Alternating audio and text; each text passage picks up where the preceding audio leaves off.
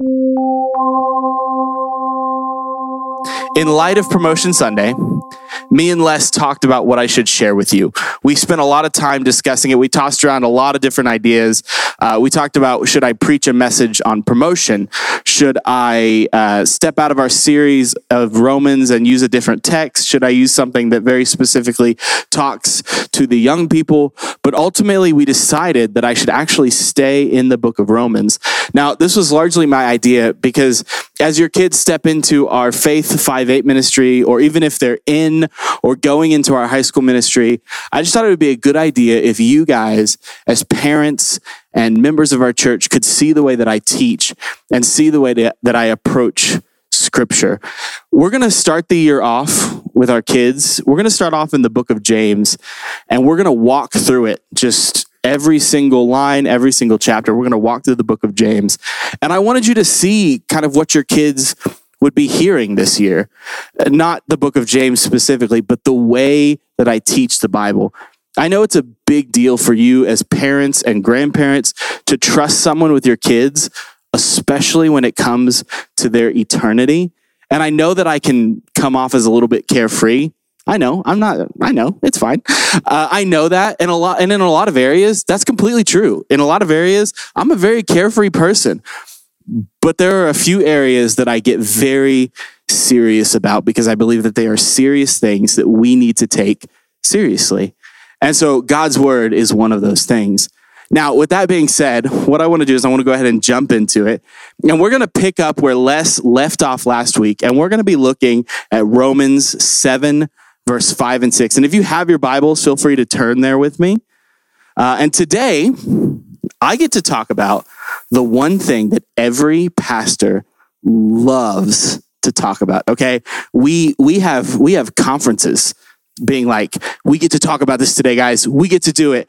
And not only pastors, I don't think it's just pastors. I think every single person in this room loves to talk about what we're going to talk about today. I think it is everybody's favorite subject. That's right. You guessed it. Sin. Today, we're going to talk about sin. And we can actually do a little personality test based on how you responded to the word sin just now. If you were like, yes, I'm so excited, seek help. But also, if you were like, I got to get out of this room, you should probably seek help for different reasons. But today, we're going to talk about sin. And we may be tempted in this room. I know that I've done it. I'll probably do it today because it's something that I'm working on. But we have probably in this room, instead of calling it sin, we've said, oh, I've made a mistake, or I have a problem, or there's a hiccup, or I've had a little oopsie along the way. But I think that it's important that we approach this subject the way that God's word approaches it. I think it's important that we approach this subject in the same way that God does. And God doesn't say, I made a mistake. God doesn't say something went wrong. God doesn't say that there's an oopsie. God calls it what it is. God calls it sin. And so today, I think that it's important that we call it what God calls it and that we define it how he defines it. It's not something that we should try to shy away from. It's not something that we should try to give our own definition to. It's not something that we should run from, because the reality is that sin is sin. And here's another reality. Sin is uncomfortable, right? If you're in sin, you should be uncomfortable. If sin is around you, you should be uncomfortable. Sin is an uncomfortable topic. And the reason for that is really, really simple. It's because sin is uncomfortable.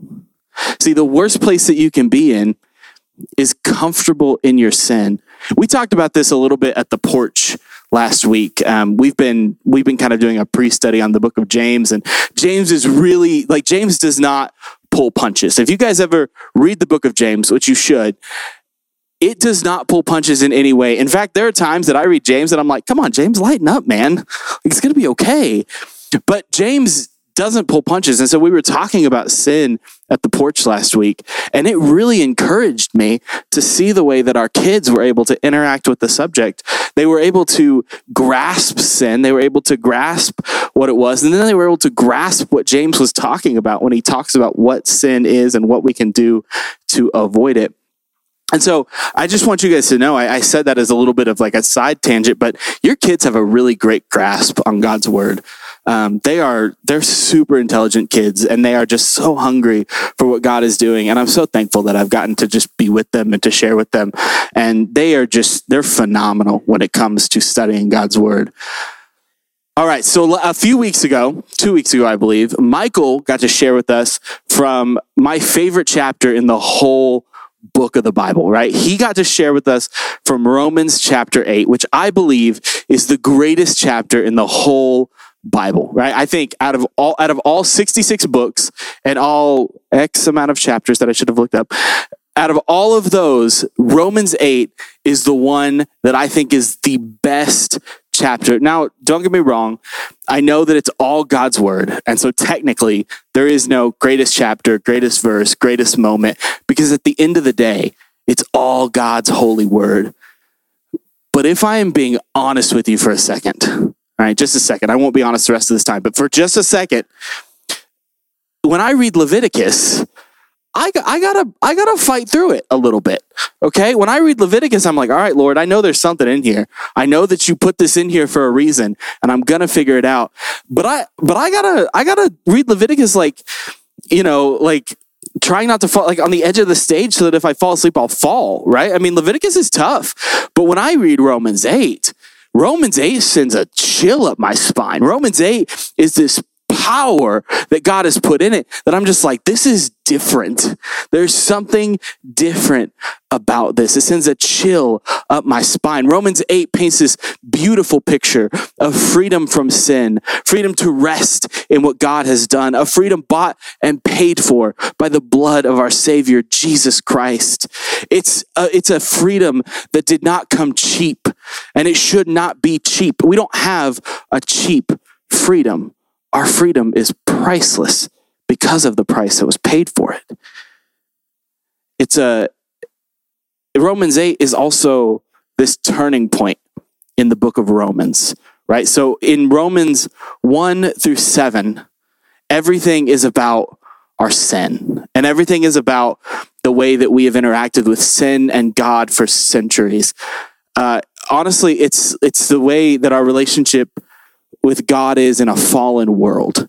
And it's Paul kind of laying out this narrative, and he lays out this narrative that's kind of an indictment of the church. He's laying a case against the church, and not just the church, but he's laying a case against the believers who don't have Christ yet. Right? So he's laying this case against us. And then Romans 8 is really the turning point. It shifts from what we've done. It shifts from Paul making this case against humanity to Paul making a case for God and what God has done. Romans 8 is where the entire narrative shifts.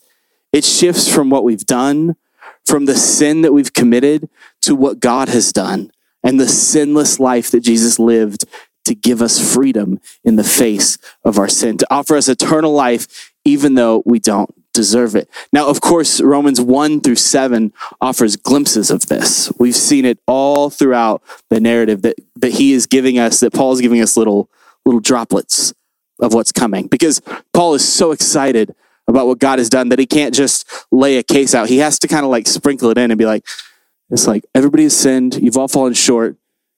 And God has taken care of that. Now, back to the sin part. See, Paul is just so excited about what God has done that he literally can't keep it to just Romans 8. But Romans 1 through 7 paints a kind of a different picture. And that's one of the reasons that I find it so incredible, is because it's this shifting point. It's where Paul really turns the gears up. It's where he hits the gas. If there is a single chapter in God's word that tells the entire story from start to finish, I believe that it's Romans 8, in just one chapter.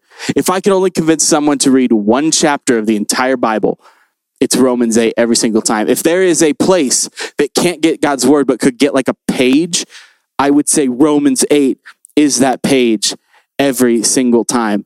And now that I've given that glowing commendation for Romans 8, I have some bad news. We're still in Romans 7. Now, I say that a little tongue-in-cheek because I don't actually think it's bad news. You see, we don't have to read one chapter. We don't get just one book. We get all 66 books. We get the entire narrative that God is telling. And I believe from Genesis to Revelation, God is telling one cohesive story that we get the opportunity to see, and we get to see his story laid out in Scripture. It's a wonderful, wonderful thing that we get to see. And so we don't have to just stick to one chapter. Now, if you walk out of here and you say, I will only read one chapter of the Bible, go read Romans 8. Just do it. Read the whole thing, start to finish, Romans 8. But because we don't have to do that, I think it's important that we slow down and we don't blow past Romans 1 through 7, but instead we take the time to really see what God is saying. So while I love Romans 8, I also love Romans 7. Because the first part of Romans really is building the case for why we don't deserve this freedom, for why we don't deserve what God has given us, for why we don't deserve this gift that God has handed us for free. It wasn't free for him, but it's free for us. And I think when we can understand the price that was paid for it, it makes that gift of salvation so much sweeter. When we understand that it is not something that came at no cost, but instead was something that was given to us freely at a great cost to the one who gave it. And so Romans 7 is a little bit like the antithesis to Romans 8, right? It's kind of like the polar opposite. And last week, Pastor Les showed us how just like we're free from the law of marriage, if our husband or wife were to pass away, we are now free from the law because we have been made dead to sin and alive in Christ. So over the next 21 or so verses, Paul lays out some of the most confusing scripture in the entire Bible. And if you don't think it's confusing, then me and a few Bible scholars would love to take you out to lunch this week. All right. And that isn't to say that we can't wrap our heads around it.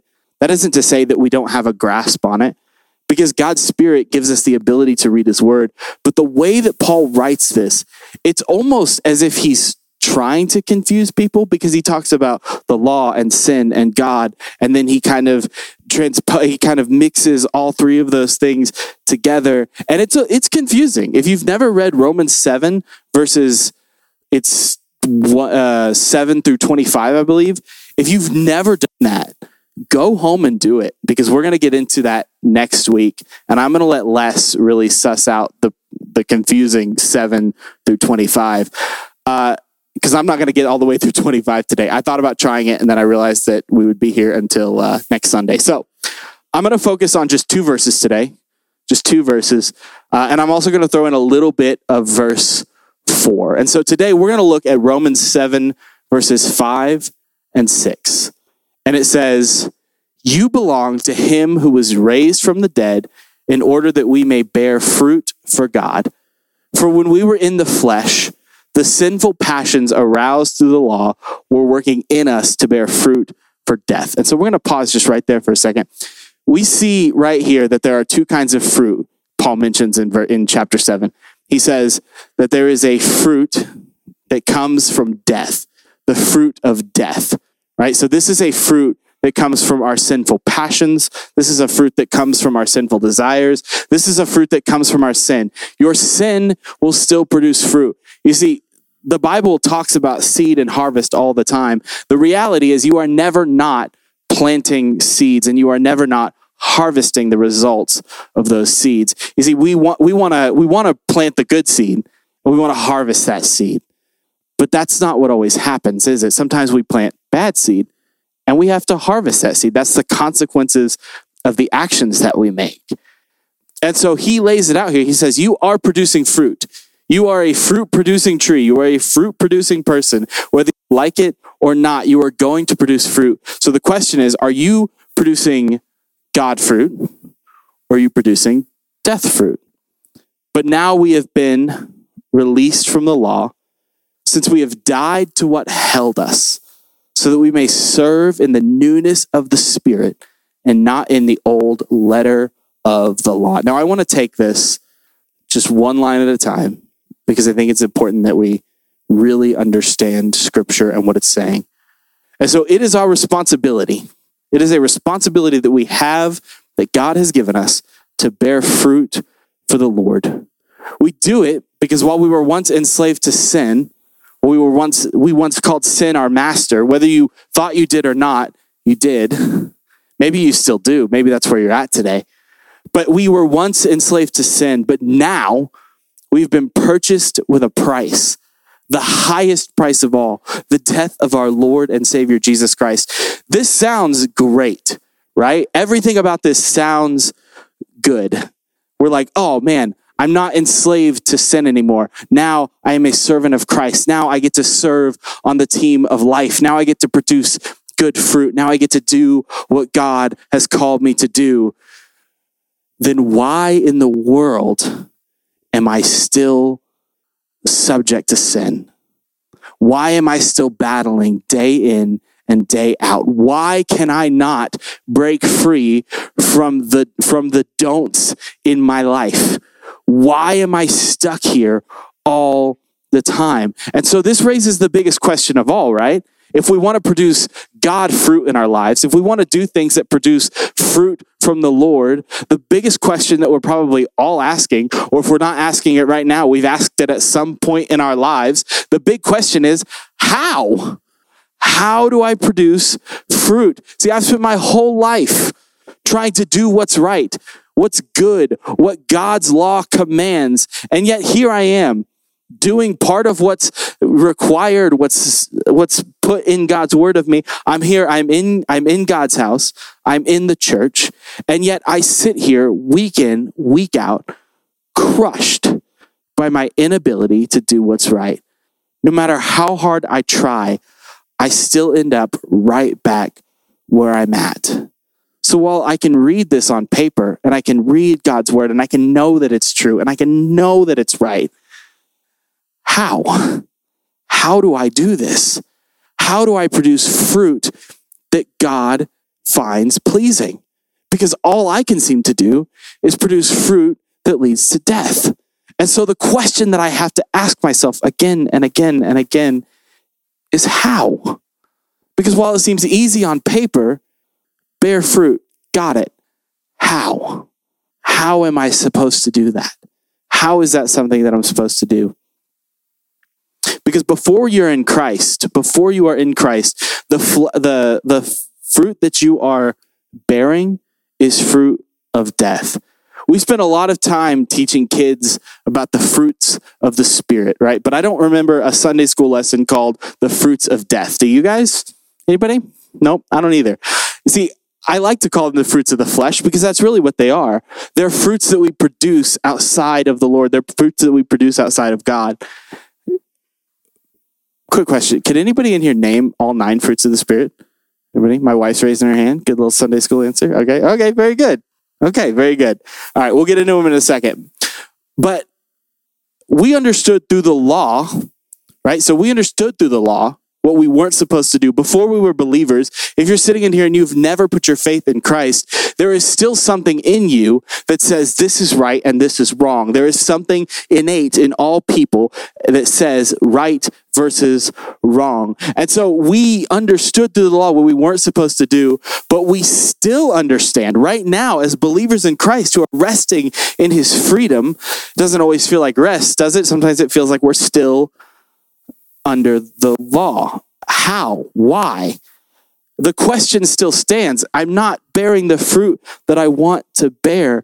I know how to bear the fruit of the flesh. That's just everyday life. I do that easily. But how do I become a person that produces the flesh, that produces the fruit of the Spirit?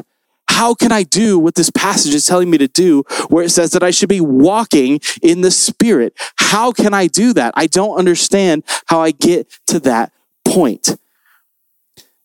And the final thing that I kind of see here is, how can I be released from the law? It says that I have freedom from the law. I would love to be released from the law.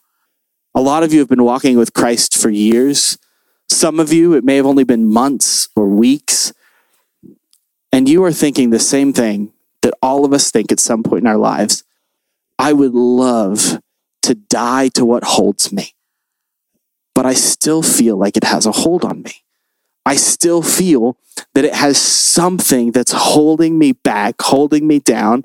And I still feel the weight of my sin all the time. I feel crushed by it all the time. I constantly feel crushed and held down, I know that I'm supposed to walk in the Spirit and not the flesh, but having no idea how to stop doing the things I used to do to actually be able to walk in the fruit of the Spirit and produce the fruits of the Spirit. Now, if these are thoughts that you've had over the years, if you've ever read about the freedom in the Bible and asked yourself, how?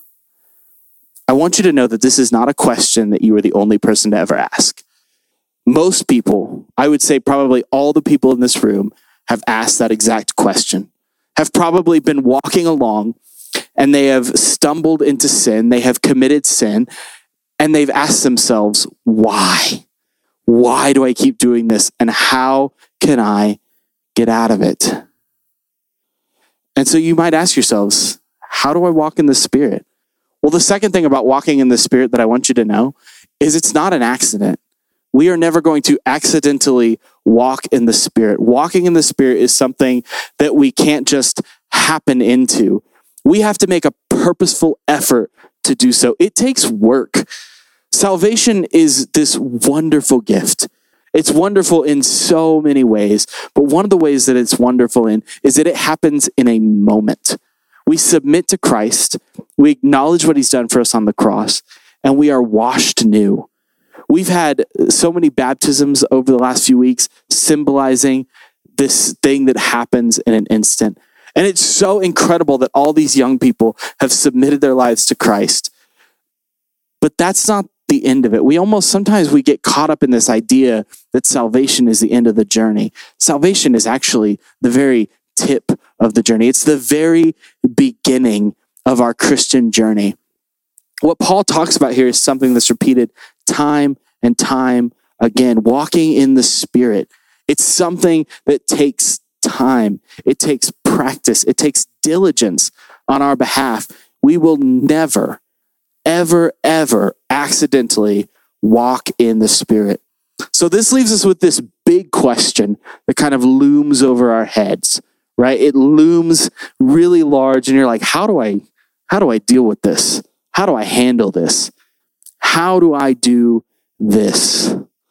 And so we have to answer the question, how? After all of this, how? Because I've been walking for years and yet I still stumble and I still fall and I still sin against a holy God. And so the question that we have to ask is how? How do we get out of this? I have really good news for you this morning. I know the answer, right? Thought I was just going to come up here and give you this with no answer, didn't you? Nope, I have an answer. And it's found in Scripture. And you might not like this part because it puts something on you. But it's an answer that takes a lot of work. And it's something that you won't be able to do overnight. And even beyond that, it's something that you won't be able to do by yourself. I know all the extroverts just went, woo! And all the introverts just went, ooh. But it's something that you won't be able to do by yourself. And so there's good news in that, though. So while it's hard and it's difficult, and it's something that you're going to have to fight for, it's something that you're going to have to strive for, the good news is you won't be going through it alone. You see, you have your brothers and sisters in Christ, and ultimately, you have the Spirit of God who empowers you to live the way that God has called you to live. Now, when I mentioned your brothers and sisters in Christ, some of you probably went, I can't share with them what I'm going through. I can't share with them the sin that I'm facing. I can't share with them this dark secret that I've got. Well, I've got something I want to do real quick, and I just need you guys to participate. All right, everybody going to participate? Okay, perfect. I'm going to take those 3 people over there as a yes. If you have sinned in your entire life, raise your hand. All right, that's awesome. Keep your hands up. Keep your hands up. If you have sinned this week, keep your hands up. Now look around the room. All right. Look around the room. These are the leaders in your church. You guys put your hands down. Thank you so much. These are the leaders in your church. My hand was up. It wasn't really, but it should have been. These are the leaders in your church. These are people you love and respect. And here's the thing. You're all in the same boat. We are all captive to sin in some way, shape, or form. But here's what the Bible is teaching us, is that we don't have to stay captive. Sin doesn't have to be this thing that looms over us all the time, that is constantly crushing us. Sin can be a trip in the road, a repentant heart, and another step forward. Sin doesn't have to be something that we're trapped in. Sin can be something that we get to say, hey, I used to be trapped by that, but now I am in servitude to Christ. And that gives me freedom from the law of sin. Our brothers and sisters in Christ, these people sitting in this room, they are one of the greatest things that God has given us. You see, we are designed to be a community who lifts each other up and helps when we're in need. Now, let's get back to the key. The key to spirit-filled living, when you're living under the thumb of God's law, when you feel crushed by the weight of your sin, made all the more apparent by what God is telling you don't do, you see all of the don'ts. Don't do this. Don't look at that. Don't think this way.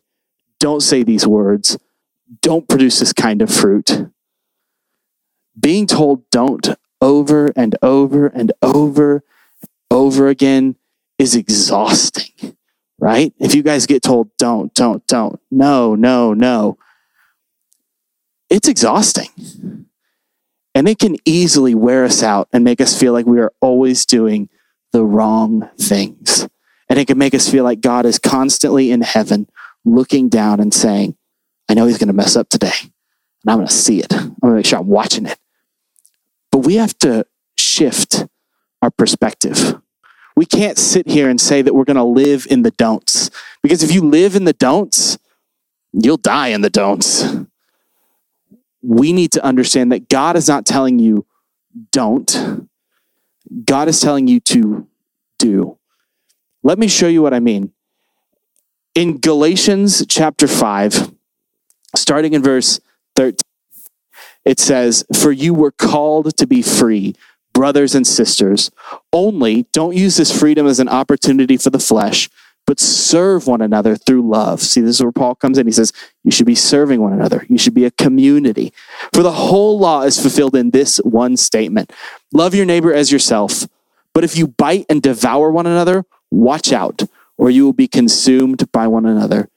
I say then, walk by the Spirit, and you will certainly not carry out the desire of the flesh. Here it is, that word again, right? Walk in the Spirit.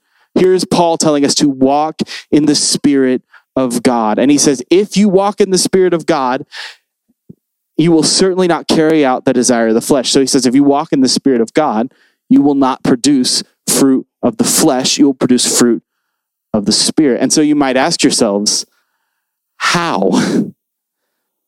For the flesh desires what is against the Spirit, and the Spirit desires what is against the flesh. These are opposed to each other, so that you don't do what you want. But if you are led by the Spirit, you are not under the law.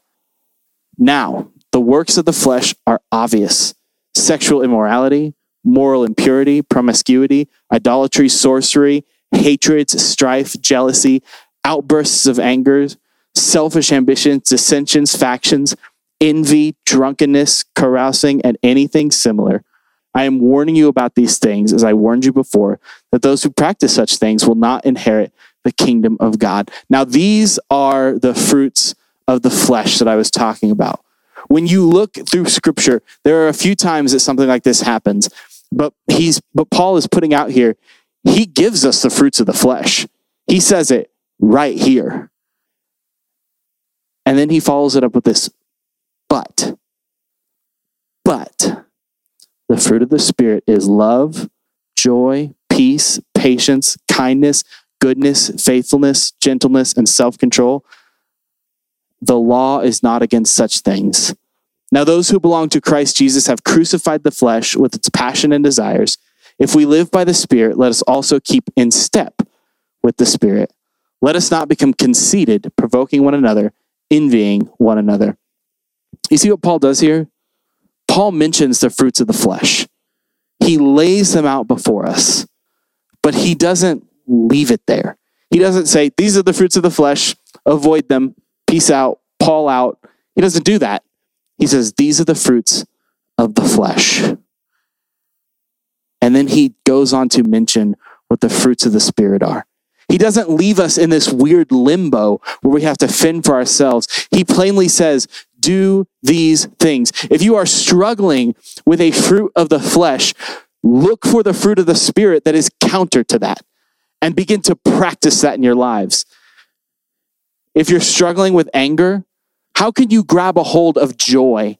How can you grab a hold of joy in your life? What does it look like for you to replace that anger with the joy of the Lord? How do you do that? If you're struggling with envy, if you're envying everything, how can you obtain self-control? By asking yourself what you're struggling with the most and asking God and other believers to help you take hold of it and replace it with Spirit-filled living. We can't just say we're going to stop doing something. No. What God is telling us to do is he's not just telling us don't. He's saying don't do this so that you can do this. Don't be angry so that you can be joyful. Don't be envious so that you can practice self-control, so that you can practice kindness, so that you can practice giving. He is telling us that we need to take hold of these fruits and to live by them. You see, we aren't called to be slaves to sin and the law. We are called to be sons and daughters of the living God. And so we sometimes think, I have to not do these things. And we get so focused on the things that we're not supposed to do that that's all we think about. That's all we have in our minds. That's all we can grasp. But what God is saying is he's saying, don't get so hung up on the fruits of the flesh. Instead, take those fruits of the flesh, recognize them as dead works, and begin to produce the fruits of the Spirit. And the way that you do that is you practice the fruits of the Spirit. You practice love, joy, peace, patience, kindness, goodness, faithfulness, gentleness, self-control. You practice those things. And you ask God for opportunities to practice those things. You ask people to help you keep you accountable to practice those things. Now, this might come as a surprise to you. I'll give you a little side angle here, all right? All right, there we go. Keep that in your minds. I lost a bunch of weight. And I know you're looking at me like, did you? Ooh. Here's the thing. At one point in my life, I was somewhere above 330 pounds. And I don't know how far above 330 pounds I really was because I stopped weighing at about 330 pounds. And I had two massive wake-up calls. And the wake-up calls were this. I was working with kids in ministry, and we got into a game of tag. And I started running after the kids, and I took 3 steps, and I was gassed. Okay? I was done. Everything went like a little bit black on the edges. And I was like, what just happened? I'd never had that happen to me in my life. And I realized that my health was getting out of control. I realized that what I was eating, I hadn't watched in probably 5 years. I realized that my weight was so out of control that I had stopped even weighing myself ever because I was embarrassed by it. And the second thing, and I think this might have been even the more of a wake-up call, is I went to lunch with my dad and we went to Pizza Buffet. I love a pizza buffet, okay? I can't eat Pizza Buffet anymore, but I love Pizza Buffet. And we went to get in the booth.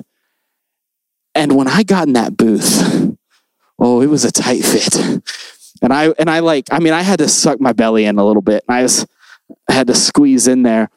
When you're too fat to fit in the Pizza Buffet table, you have hit a low point in life. Ask me how I know. And so what I did is I changed the way that I ate. I changed what I did. I started walking. And again, you might not know it, but just know, like, I'm down about 40 pounds from where I was when I weighed. At my most, I was 60. And then I moved here and you guys started feeding me barbecue.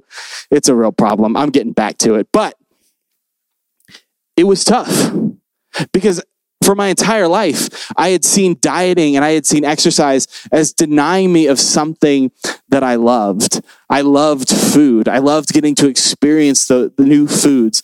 And so I saw it as denying myself what I wanted, which isn't a bad thing. That's kind of where self-control comes in. But I was driving home from work one day, and it was like a revelation comes to me. Me and my wife love theme parks. And the last time that we'd gone to a theme park, I'd had to ask for the seatbelt extender on the plane, which is, they're super nice about it, but it feels weird. It feels awkward. And so I asked for this seatbelt extender, and then we get to the park, and there are rides I don't fit on, which is something I'd never experienced in my entire life. And so when I was driving home, I realized that I had let my mouth and my stomach call the shots for, I think it was 30 years.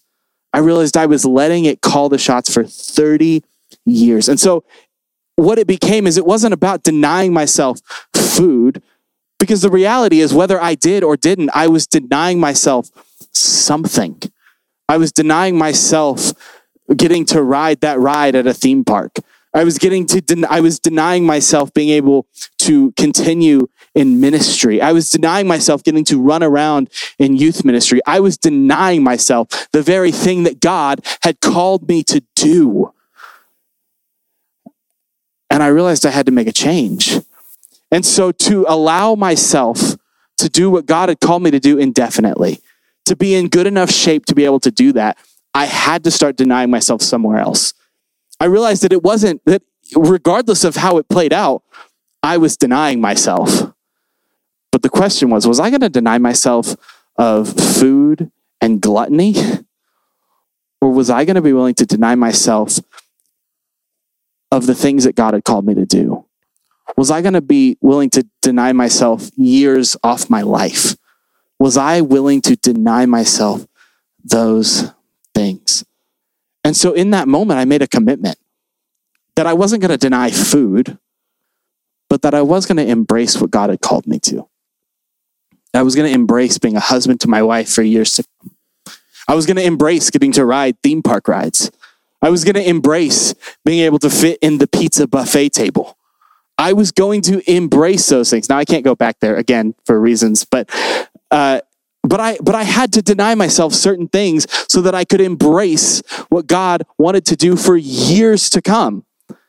And so we sometimes view this life that God has called us to as a list of don't. When God is sitting here screaming, there are dues to do, there are things to do, there are missions to complete, there are people to reach, there are things that we have to do. And so we have to stop viewing this spirit-filled walk as a denial. It is a denial. I had to deny myself food. We have to deny ourselves things. We have to deny ourselves fruits of the flesh. But let me tell you, the focus is so much easier when you stop focusing on what you're denying yourself and you start focusing on what God is sitting here saying, take this, eat this fruit, embrace what I'm doing. And so we have to be a people who are willing to embrace the fruits of the Spirit. And we have to be a people that are willing to embrace walking in the Spirit. And again, I'm not going to lie to you. It's not easy. There's nothing easy about denying the things that your flesh wants to do. But there is something satisfying about it. Because God is bigger and God is better and God has so much more. But until we're willing to say the fruits of the Spirit, the fruits of the flesh aren't going to be what dictate and rule my life, until we're willing to say that the fruits of the flesh are going to be put off from us and the fruits of the Spirit are going to be what we embrace in our everyday lives, until we're willing to do that, we can't go any higher. We can't go any deeper. We can't learn any more because we're still going to be battling the flesh. Now, you're going to battle the flesh for the rest of your lives. Sorry, this is how it is. Until we are in heaven with the Lord Jesus Christ, you will battle sin. No ifs, no ands, no buts. But the battle becomes so much easier when you are consistently walking in the Spirit. And the way that we consistently walk in the Spirit is we embrace the fruits of the Spirit that God has put before us. And we take hold of them and we run with them. Now, I'm going to go ahead and I want to pray for you guys. As Michael and Sarah come back up, here's what we're going to do. I'm going to be up here at the front. If you guys need prayer for absolutely anything at all, I would be overjoyed to be able to pray with you.